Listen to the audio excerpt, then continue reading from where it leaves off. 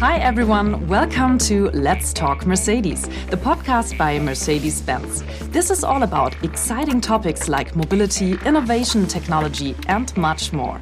To open up new perspectives and to gain deeper insights, we meet experts from inside Mercedes-Benz and experts from all over the world.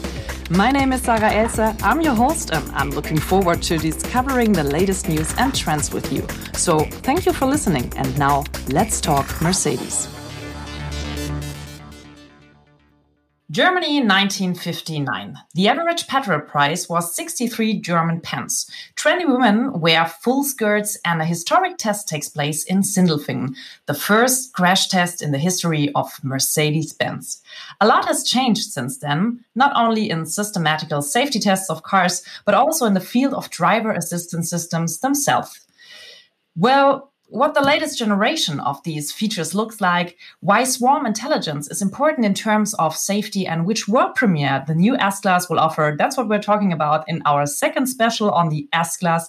If you missed the first part of our special about the new MBUX, simply click into episode 4. And now, let's start right away. Let's talk Mercedes with Christoph von Hugo and Oliver Töne. Hi, welcome. Hi, hello, Sarah. Hi, nice to be here. Before we talk about new features, their development, and the new world premiere feature of the S-Class, I'd like to give our listeners a short introduction of your professional background. Christoph, you're a senior manager, active safety. If you had to describe your job in a tweet, what would you write? Oh, it would be quite short. I'd just say it's all about saving lives. And maybe you can explain a little bit further the active safety part. I don't know if everyone knows what active safety stands for. Sure. Active safety is what's trying to prevent accidents from actually happening. So we are distinguishing between active and passive. Passive means everything that happens after a crash or that tries to make sure that crashes actually don't end severely. In active safety, we try to prevent crashes from happening in the first place. And that's basically what driver assistance systems are all about.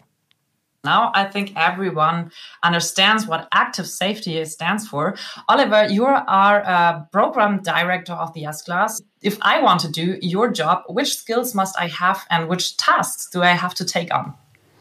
Oh, first of all, you should have a big interest in the project itself. So in cars, you should have fun working with suppliers, having a great team, coordinating sales and marketing, after-sales teams, the quality teams. You would be a lot in the production to just see how the production matures itself. So you should have a wide variety of interests. I'm impressed. I'm not sure if I could do your job. So I'm happy to have you here with me. First of all, I've got a little challenge for you. I read out some lines and I like you to finish them. So don't worry, it's not a testing of literature or biology knowledge. It's just about safety. So everything will work out. So first line, in my opinion, the most important innovation in safety technology to date is? Well, if I were to start, I'd go with the electronic stability control, ESC or ESP as it's called in Germany. And that's a pretty cool feature that has saved a lot of lives already out there. Yeah, good one. Oliver, what's your favorite? Second to the ESP, but as Christoph has burned that one, I would say the overall integration has made a huge difference. To have an ESP, but also a body in white that has a lot of additional stability to the car. And so if you take all the stuff we put in, it's the overall package that's very impressive. So you just underlined your profession.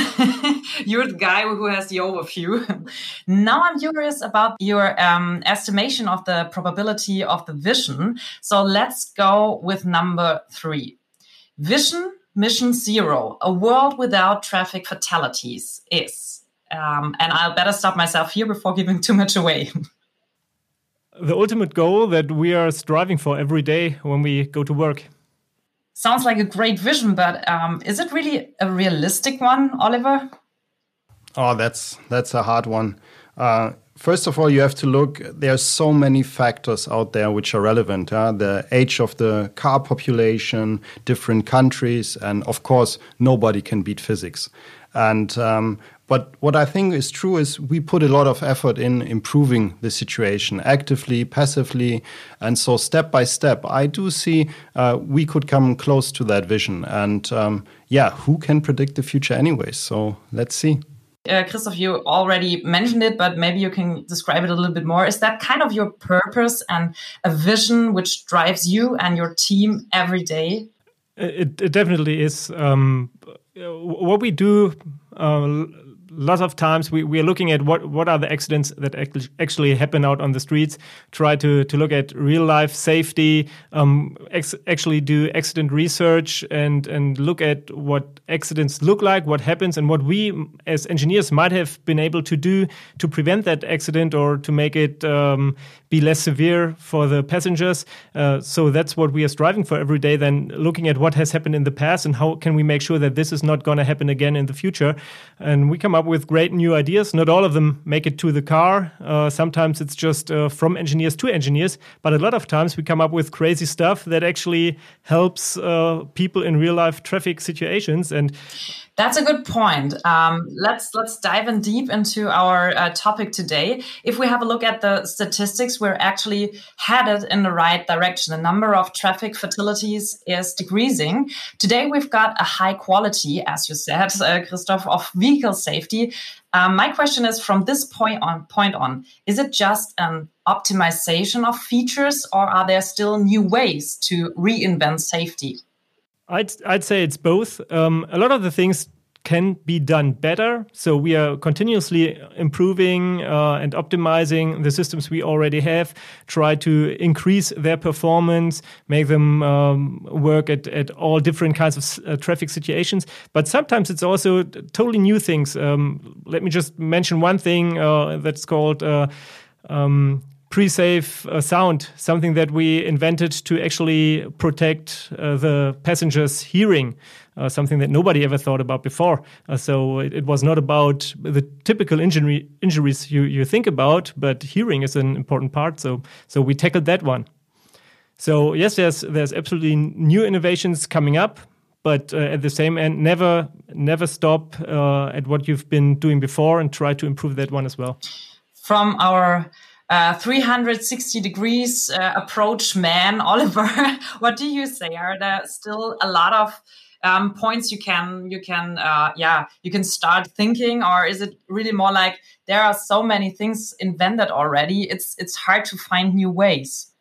No, I think if you once witnessed a real crash test being conducted, is just very impressive what the engineering team is doing there, how they're trying to have a camera on every single aspect of this crash and to understand every detail. And then they look at the past and see how do real accidents out there in real life happen and to map those. And you see like in every evolution step, there's again innovation and a new added feature that simply improves. And so I think this general attribute of never stop improving also on this field is absolutely true. So I do have full trust there in the engineering teams that they come up with always new ideas. Yeah?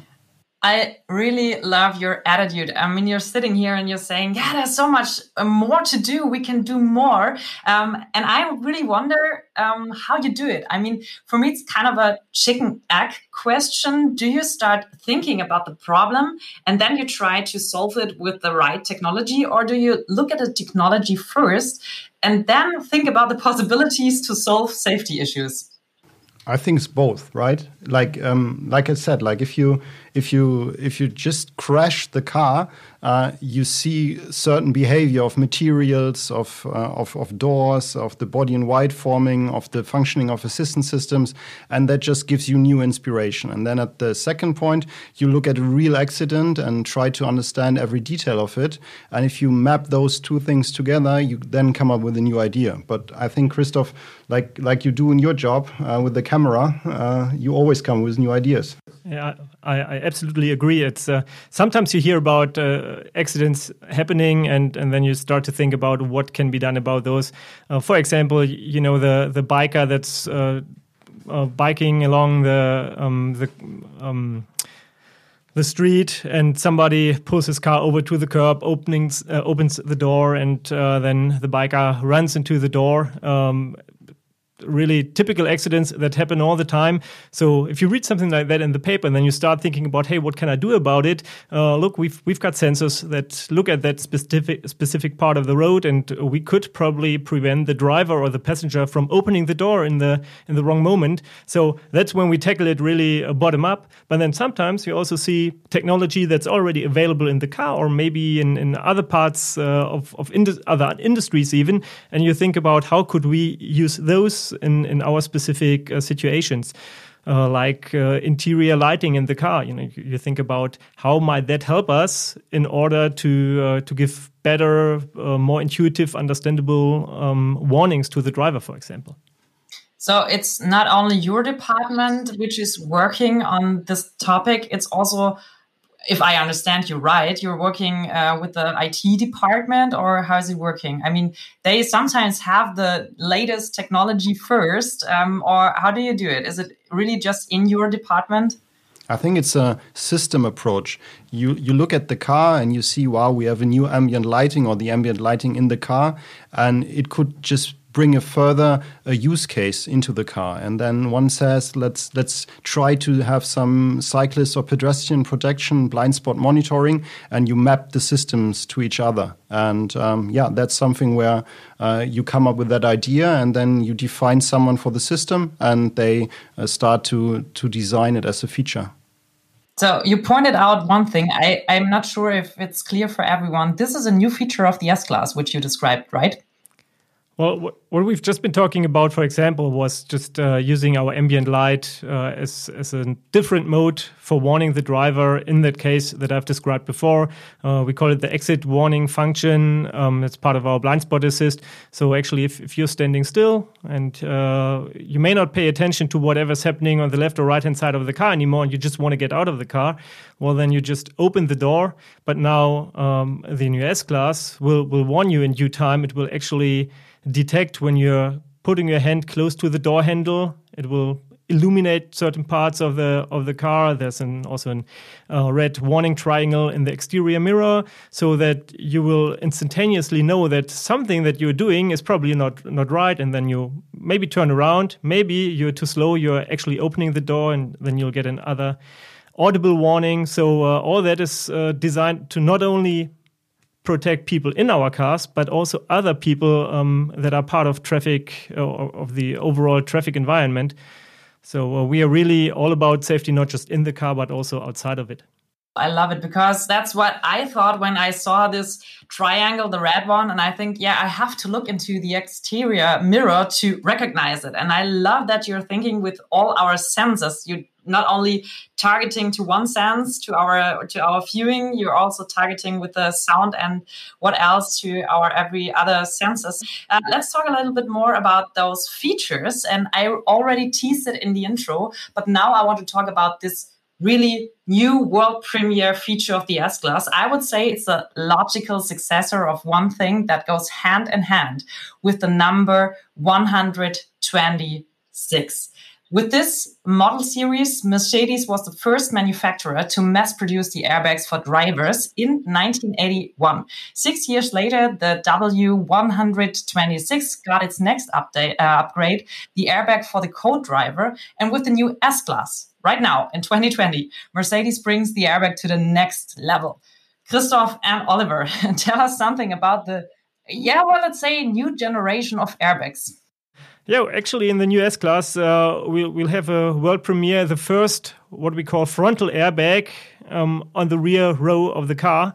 So there'll be an airbag that's integrated in the backrest of the driver and passenger seat. And maybe Oliver can tell you a little bit more about how that was done. Yeah, I think pretty early in the phase when we decided on the key elements of the S-Class, one safety innovation was to take this out of the science department, development department, and bring it into serious production. And then a lot of effort was conducted by integrating it and assuring its functionality in the car. Because first of all, you have to come from the customer. Who's sitting in the back and how is he sitting in the back? And based on that understanding, you then need to fine tune that the airbag works appropriately.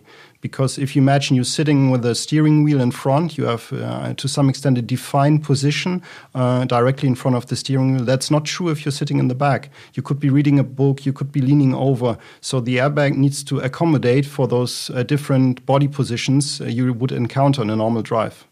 If we think a little bit ahead and we think about the autonomous driving, I hope there are always people sitting in the back a lot of times. But what I have to say, as I read that something about that new function, I really thought, this is so cool, but man, why did that take so long? I mean, I told you right before that the first airbag for drivers was in series in the 80s, and even for the co-driver.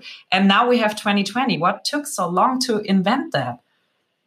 Well, I'd say, first of all, you also have to gather some real life experience with the first generations of airbags, and from that experience you can always start to improve them, make them even better. And the kind of airbag we now have on the rear seat is actually totally different from everything we've had so far. And simply from a production manufacturing standpoint, that it's not an easy one. It's difficult to design. It needs to be, as Oliver just mentioned, it needs to be designed very specially for the rear seat. You have to put it into the seat in a different way than you've done it in the past. So there's lots of things to think about. And it also takes different technology in manufacturing, in simulation. All those kind of things, of course, have evolved over the last years. And that's why now it's the right point in time where we think it's not just feature counting. It's actually something that really helps to improve safety. It's a good thing, in my opinion. Just a quick question to that new airbag. Oliver, I don't think your son needs it anymore, but a lot of people are driving with baby seats in the back. Is it also working, or is it dangerous for the baby seats? Or not for the baby seats, but for the babies in it? Well, in fact, Magnus is still driving in the baby seat because he's 2.5. So we changed the position. He's now also looking into the way we are driving. But the airbag is specifically designed that it is not in conflict if you have a baby seat in the rear. One of the most dangerous and frequent accident situations are at intersections. So the front airbag isn't always that helpful when someone ignores the right of way. Which safety improvement have you achieved with the new side airbags?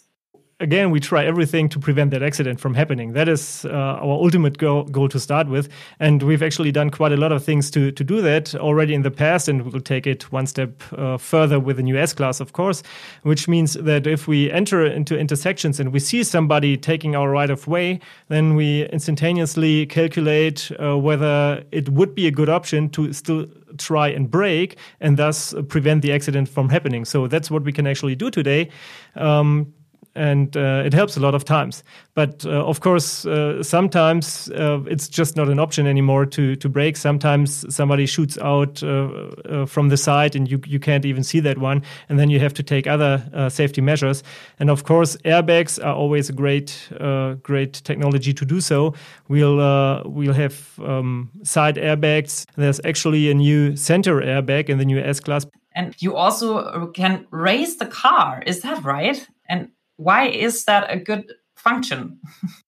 So we talked in the beginning about the body in white having a really important element of passive safety. And now with the new e-active body control, there is an opportunity when the radar detects a side intruding object, like or some before coming crash, the car is elevated by up to 8 centimeters. And in that case, the car crashes into the side of the car, but at a more rigid structure of the car. And that is helping to evenly distribute the energy and thus protecting the passengers.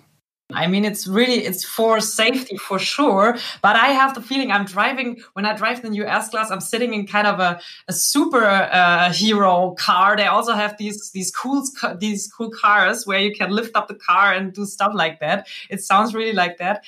Maybe you can give us some insights in developing the features? I mean, Oliver, you also mentioned it before, you do some testings, but maybe you can describe it with one or two examples how you do it. I mean, do you do a lot of digital simulation and then you do the real life testing, or how is it really working? Maybe you can describe it with one or two examples. Yeah, I mean, it's not my home field, but I give it a shot. I mean, in the crash development or in the safety development in the early phase, you do, of course, a lot of digitalization. You use new tools to simulate crashes, to calculate energy, points of critical energy, and then after all that is done, you still have to bring it to a real test. And then those famous, and everybody knows, I guess, those orange cars specifically prepared for crash test, those crash tests are conducted. And then you do the mapping and the comparison, Christoph, between reality and simulation.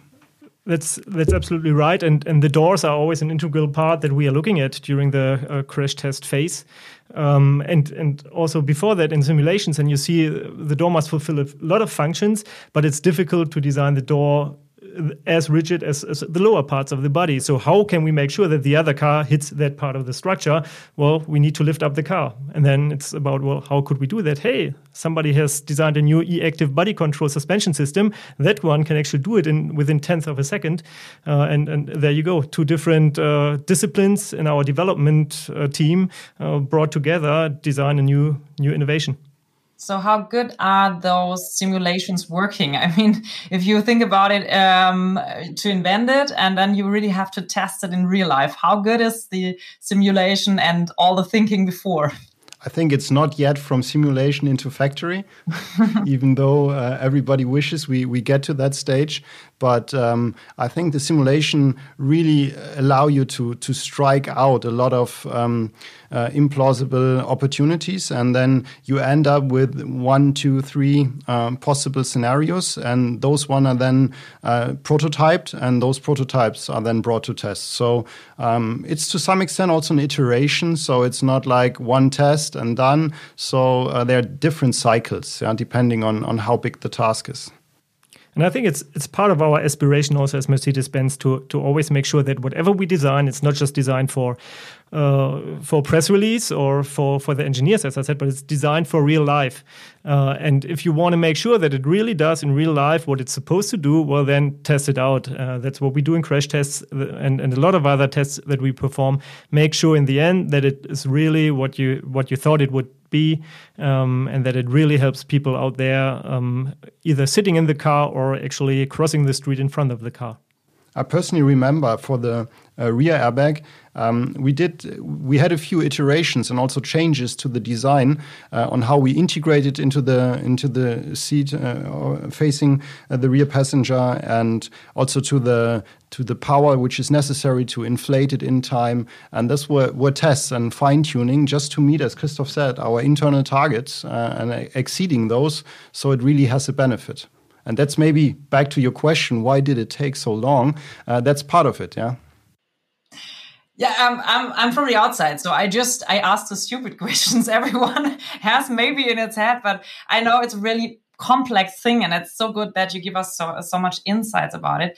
I mentioned in the intro that swarm intelligence is also important for safety features.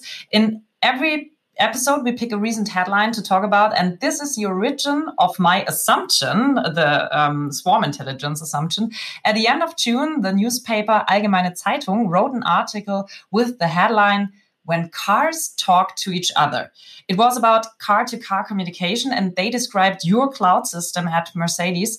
And your cloud system approaches a swarm intelligence that functions as an added sensor, which can look many miles ahead. And I think it's another very interesting feature you have in the new S-Class, where we can experience that. And I think it's a big problem still on the German Autobahn, and I don't know why. So maybe you can tell us something about the swarm intelligence of cars. Actually, there's a lot of facets when we talk about swarm intelligence, but to the one you've mentioned. Yes, car-to-car communication is something that we have invented actually some time ago, and we think is a great step forward in vehicle safety. So cars are communicating with other cars on the road, and thus enabling one car to warn the other, hey, I've had an accident behind the bend. You may not see me yet, but I'm here. And actually, I've just had it this morning. Drove down the Autobahn, took a right turn, and suddenly my navigation system told me that there's a possible danger ahead of me. And I turned around the bend, and I saw a stopped car with flashing emergency lights. Maybe that situation was not really critical, but I knew beforehand. I could adapt to it. I slowed down a little bit, just gave me some more time to react as I should have. So I think that's really a great feature and a great example of swarm intelligence. But we do not stop there. I think swarm intelligence can be done in other parts of engineering, automotive development as well. For example, we call it swarm intelligence, what we do on the streets, detecting other cars and also looking at what other cars are doing, how they behave, and we are adapting accordingly. If we go in stop-and-go traffic, for example, we observe how other cars behave, and that helps us to have an idea of where the road is going, what kind of situation we are in. So that is also part of a swarm, other cars on the road. And I think the origin of that special function, is something you also read in the newspaper, because I can't believe that it's still a problem to do the emergency corridor. And if I got you right, this swarm intelligence can help doing the emergency corridor right. I think that's also a very cool side of the S-Class, that once our assistance system detects that you are in a traffic jam situation, the car automatically moves to the left or right, depending on the lane you're in, to improve the emergency corridor. So I think that is really great. And also, if you just think that chain further on, if there are other cars following, they might adapt to my new positioning, and that just improves the overall emergency corridor, and people are then reacting to it. And yeah, that's very beneficial. That's really a good example for your 360 degrees approach. I love it. But let's keep us in mind that it's not only about safe driving. When you think about, we talked about it before, autonomous driving, a vehicle also has to be comfortable, especially a flagship like the S-Class. Which new ideas brought more comfort to the S-Class? Maybe for seats, parking, I don't know. There are a lot of things which can be more comfortable. There are 100 features I could talk about right now, but let's focus on, first of all, the overall NVH of the S-Class, like we call it, noise, vibration, harshness, is just fantastic. And we always put a lot of effort in really having a benchmark product in that field.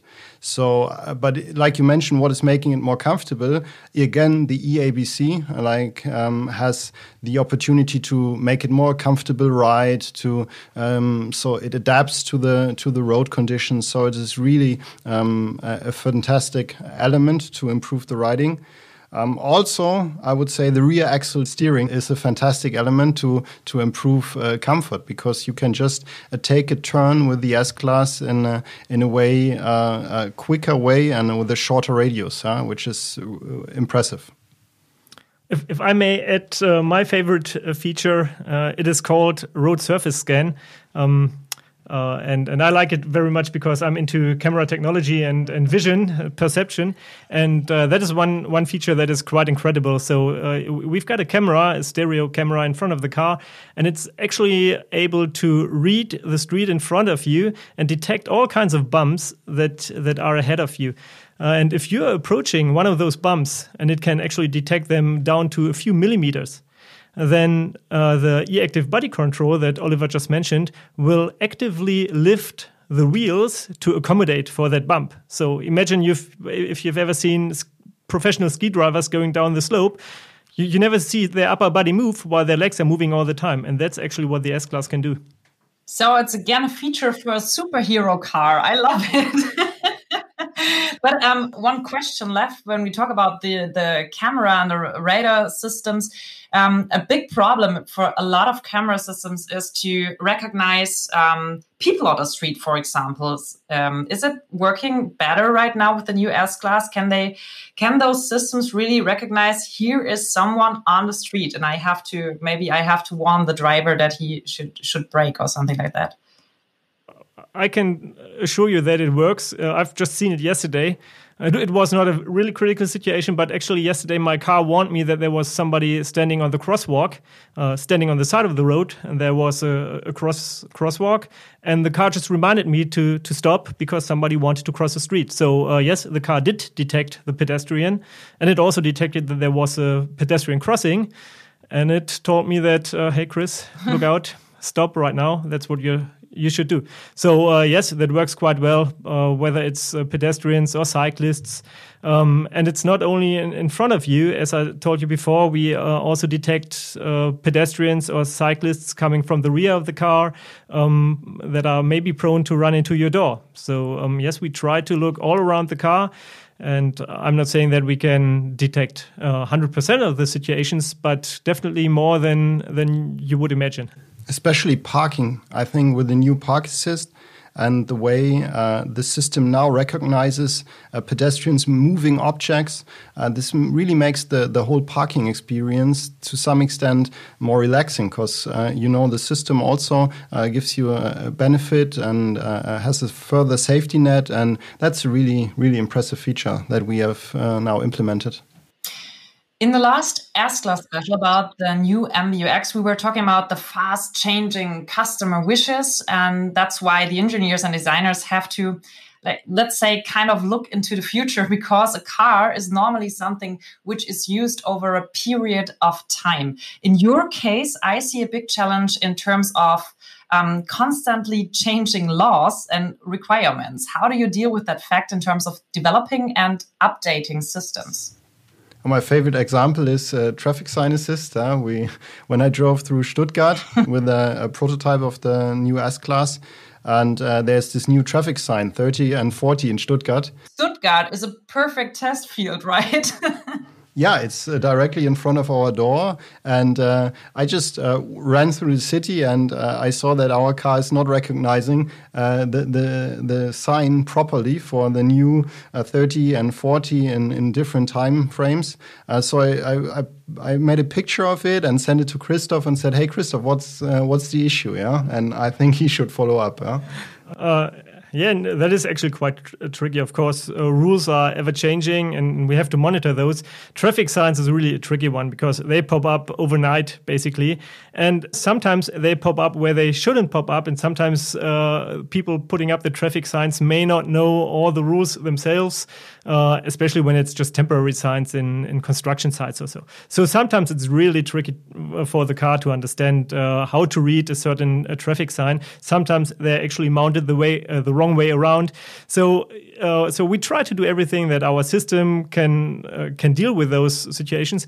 But sometimes, to be honest, the best option is to just call the next local authority to tell them that they should move that traffic sign or turn it the right way around or something. Yes, in situations we've also done that, and it proved to be the easiest way. Really, they did it? You just gave them a call and they did it? Yeah, in occasions when it was actually quite clear that sign was put up in a wrong space, at the wrong position, mounted in a wrong height, or, as I said, the wrong way around, well then, that's what happens when people mount a lot of signs. Errors can occur, and they were actually, we started with a very interesting discussion on the phone, and we continued about how traffic signs, what they should look like, how they should be mounted to cope for modern driving assistance systems.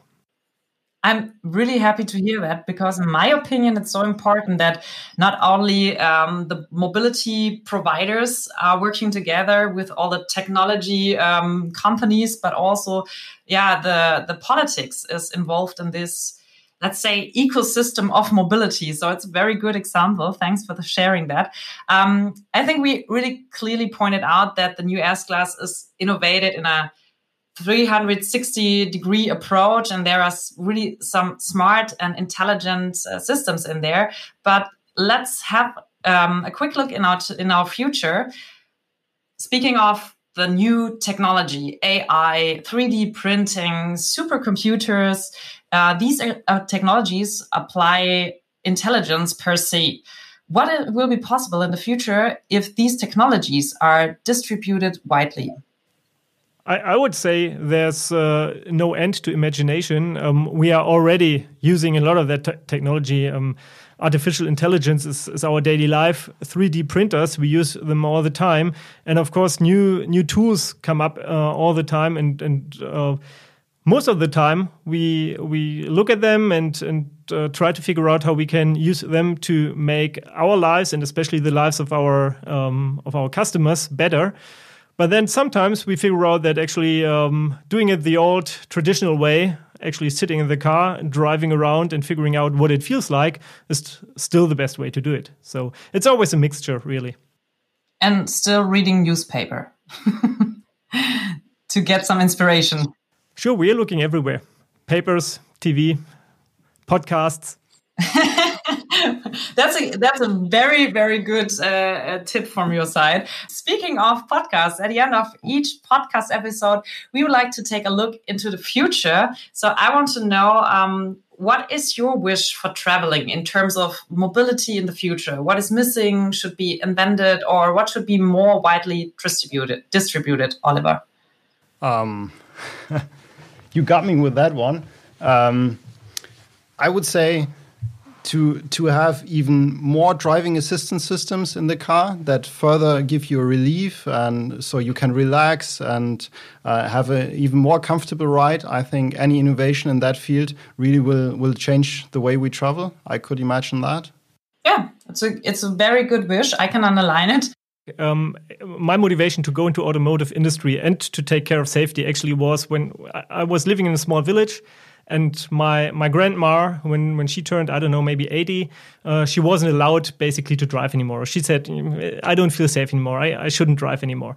Living in a small village with a bus going into town like 3 times a day, it was quite awful for her because she lost part of her personal freedom. And that was one of the moments where I said, I want to work in an industry that makes sure that individual mobility is sustainable, that people can use it, that will extend their scope. It will give them personal freedom. And of course, working in safety, making cars ever safer with more driving assistance systems, but also with better airbag technologies, better structures, and so on. That makes individual mobility more sustainable, safer, and thus more and more people can profit from it. And so my ideal world would be give those grannies a chance to drive themselves again. My grandma would love your answer. She always has that problem as well. I mean, my grandma is living in a small village as well. And that's really a good point to do the democratization of mobility. It's so important that everyone can join the mobility and, of course, even more in the future. Thank you for all your great insights. I learned a lot about safety features, and I understood that it's really tricky to develop it because there are so many complex aspects you have to keep in mind. Thanks for all your insights, and we will take a further look into our future in the upcoming episode, the next episode of our S-Class special. So if you don't want to miss the next episode, subscribe our podcast, Let's Talk Mercedes, and of course, we'd love to hear your feedback, so leave a rating and a comment. Thanks for tuning in. Drive carefully. Bye-bye.